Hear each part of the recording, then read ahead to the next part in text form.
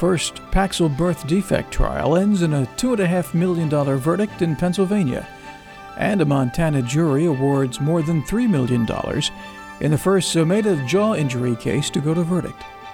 This is the LexisNexis Torts and Personal Injury Law Center podcast, a summary of recent news stories from the pages of LexisNexis Mealy publications, current and targeted legal news and litigation reports.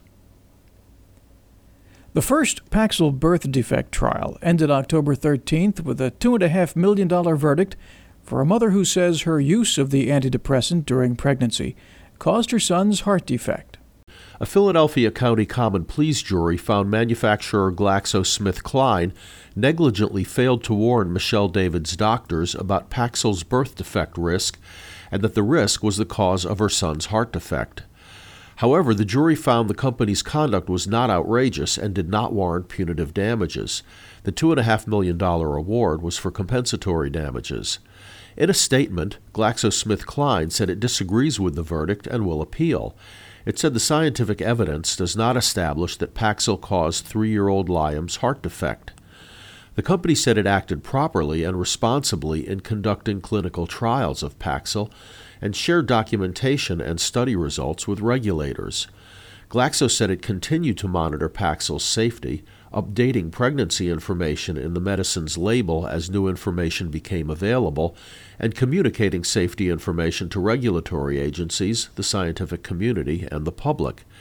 The case was the first Paxil birth defect case to be tried in Philadelphia's Paxil birth defect mass tort docket, and the first to be tried nationwide. For LexisNexis Legal News, I'm Michael Lefkowitz. A Pennsylvania state jury on October 26th ordered Prempro maker Wyeth to pay punitive damages to an Illinois woman who claims her use of the hormone replacement therapy caused her to develop breast cancer. However, the judge presiding over hormone replacement therapy mass tort proceedings ordered the amount sealed until the conclusion of a similar case in the same court. The 8-person jury deliberated for less than 30 minutes before concluding that Wyeth, which last week completed a buyout by Pfizer, willfully ignored scientific data suggesting that Prempro could be linked with breast cancer and misrepresented the drug's safety. The jury previously found that 64-year-old Connie Barton deserved $3.7 million from the company because her use of the drug was a proximate cause of her development of breast cancer. Judge Sandra Mazur-Moss, who oversees the hormone replacement therapy mass tort proceedings, granted Wyeth's request to seal the amount of punitive damages awarded by the Barton jury, but acknowledged the public's right to know.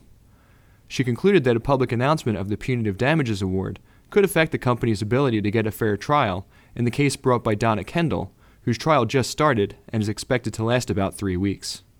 Judge Moss said she would unseal the punitive damages award after the conclusion of the Kendall trial, as well as the amount a jury would have awarded Arkansas couple Mary and Thomas Daniel in 2007 had the judge in that case allowed the couple to receive punitive damages. A spokesperson for Pfizer said the company disagreed with the Barton jury's findings because there is no basis in fact or law for either damage award in this case, and that the company was deciding its next steps in the case. For LexisNexis Legal News, I'm Mealy's Hormone Replacement Therapy Report Editor, Shane Dilworth. LexisNexis Mealy's Emerging Drugs and Devices editor Tom Moylan reports that in the first biophosphonate case to go to verdict, a Montana state court jury on October 21st awarded a woman more than $3 million after finding that Novartis Pharmaceuticals was negligent in failing to warn her of the risks of its Zometa bone loss prevention drug and causing her osteonecrosis of the jaw. The Montana jury of 6 men and 6 women voted 9-3 to find Novartis was negligent in its label or information to Peggy Stevens' doctors about Zometa before September 2004. The jury voted 10-2 to find that Novartis' negligence was a substantial factor in causing Stevens' injury. Finally, the jury voted 10-2 that $3.2 million was a just and reasonable amount for Stevens' damages. The 57-year-old Stevens is a nurse from Missoula. She has lymphoma and was given intravenous Zometa infusions for 3 years to combat bone loss during her cancer treatment. She was diagnosed with osteonecrosis of the jaw after she had a tooth extracted in 2007 and her jaw failed to heal. Stevens sued Zometa manufacturer Novartis in the Missoula County District Court for failure to warn and for causation. Novartis argued that in 2003, Zomeda's label began to warn that patients should avoid dental surgery while being given the drug. A spokesperson for the company said that it is disappointed with the verdict and will appeal. For LexisNexis Legal News, I'm Mealy's Emerging Drugs and Devices editor, Tom Moylan. Toymaker Mattel Incorporated agreed in October to a settlement that will provide refunds and other monetary relief to families who purchased children's toys made in China that were recalled as a result of dangerously high levels of lead. The tainted toys were recalled or withdrawn from the market in 2006 and 2007.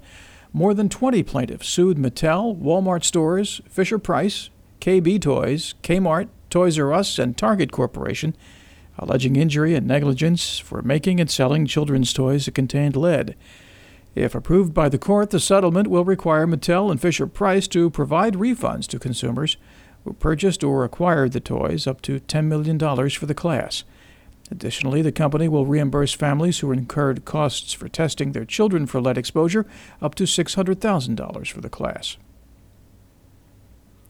A New Jersey appellate panel has reversed and remanded a lead paint case to the trial court level, ruling that a child who was allegedly lead poisoned while living in a premises in violation of the lease agreement does, in fact, have standing to sue the landlord. The landlord argued she was unaware a mother and her child were living in the apartment in question because the premises was leased to the child's paternal grandmother. The lease expressly prohibited children from living in the premises. A trial court dismissed the complaint, finding the child had no status under the law that gave rise to a cause of action. But the appellate panel held the landlord's duty of care extends to the tenant as well as the people who are in the premises with the tenant's consent. The U.S. Environmental Protection Agency will investigate and consider lowering the regulatory standard for lead in dust and in its definition of what constitutes leaded paint. The EPA on October 22nd said the current level is not based on current science and that recent epidemiological studies indicate that existing standards may not be sufficiently protective. The EPA's actions, which the agency said does not mean the standard will be changed, is being taken in response to a formal request by the executive directors of the National Center for Healthy Housing, the Alliance for Healthy Homes, and co-chairman of the Toxics Committee of the Sierra Club. The Philadelphia Inquirer reported October 12th that a New Jersey group that acts as an environmental watchdog said that a federal agency studying synthetic turf athletic fields is stalling on issuing its ruling on whether the fields pose a threat to children's health. Jeff Rook, a spokesman for Public Employees for Environmental Responsibility, or PEER, said the U.S. Environmental Protection Agency should be taking a hard look at the hazards and has had a year to release a formal report. While the U.S. Consumer Product Safety Commission issued findings in July stating the fibers in synthetic turf athletic fields did not pose a threat, the EPA has remained silent. A Las Vegas casino employee has filed a class action lawsuit accusing her employer of endangering the health of workers by permitting customers to smoke on the casino floor.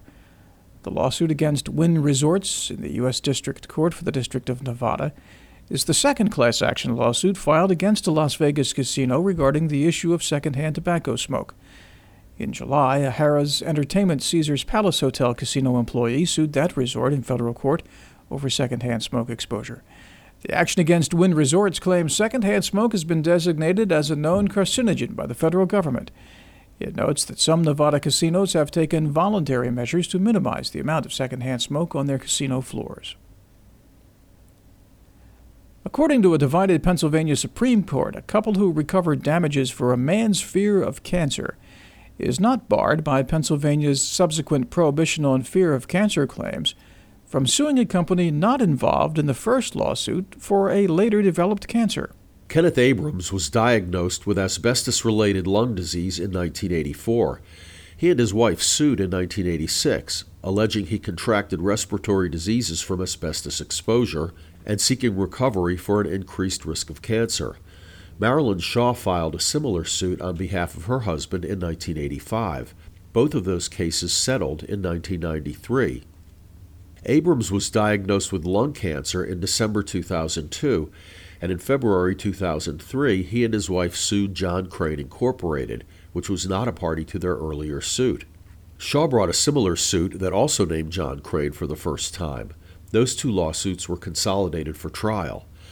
Pennsylvania courts have adopted the two-disease rule, which allows a plaintiff who brought an action for a non-malignant asbestos disease to bring a second action for cancer, but bars a claim for an increased risk of cancer. The Supreme Court held that a prior recovery for an increased risk and fear of cancer due to exposure to asbestos does not bar a plaintiff from pursuing a subsequent recovery from a new defendant for the development of a new asbestos-related disease, in this case cancer. The Supreme Court explained that, quote, any cause of action appellants have against Crane is separate and distinct from the cause of action appellants had or have against other defendants. For LexisNexis Legal News, I'm Michael Lefkowitz. 2 health funds for Philadelphia workers in early October filed a class action lawsuit in federal court against the makers of Yaz, alleging the companies fraudulently and unlawfully marketed the oral contraceptive by overstating its safety and efficacy to increase sales. The 2 funds accuse several Bayer Corporation companies of negligence, unjust enrichment, fraudulent misrepresentation, and RICO violations.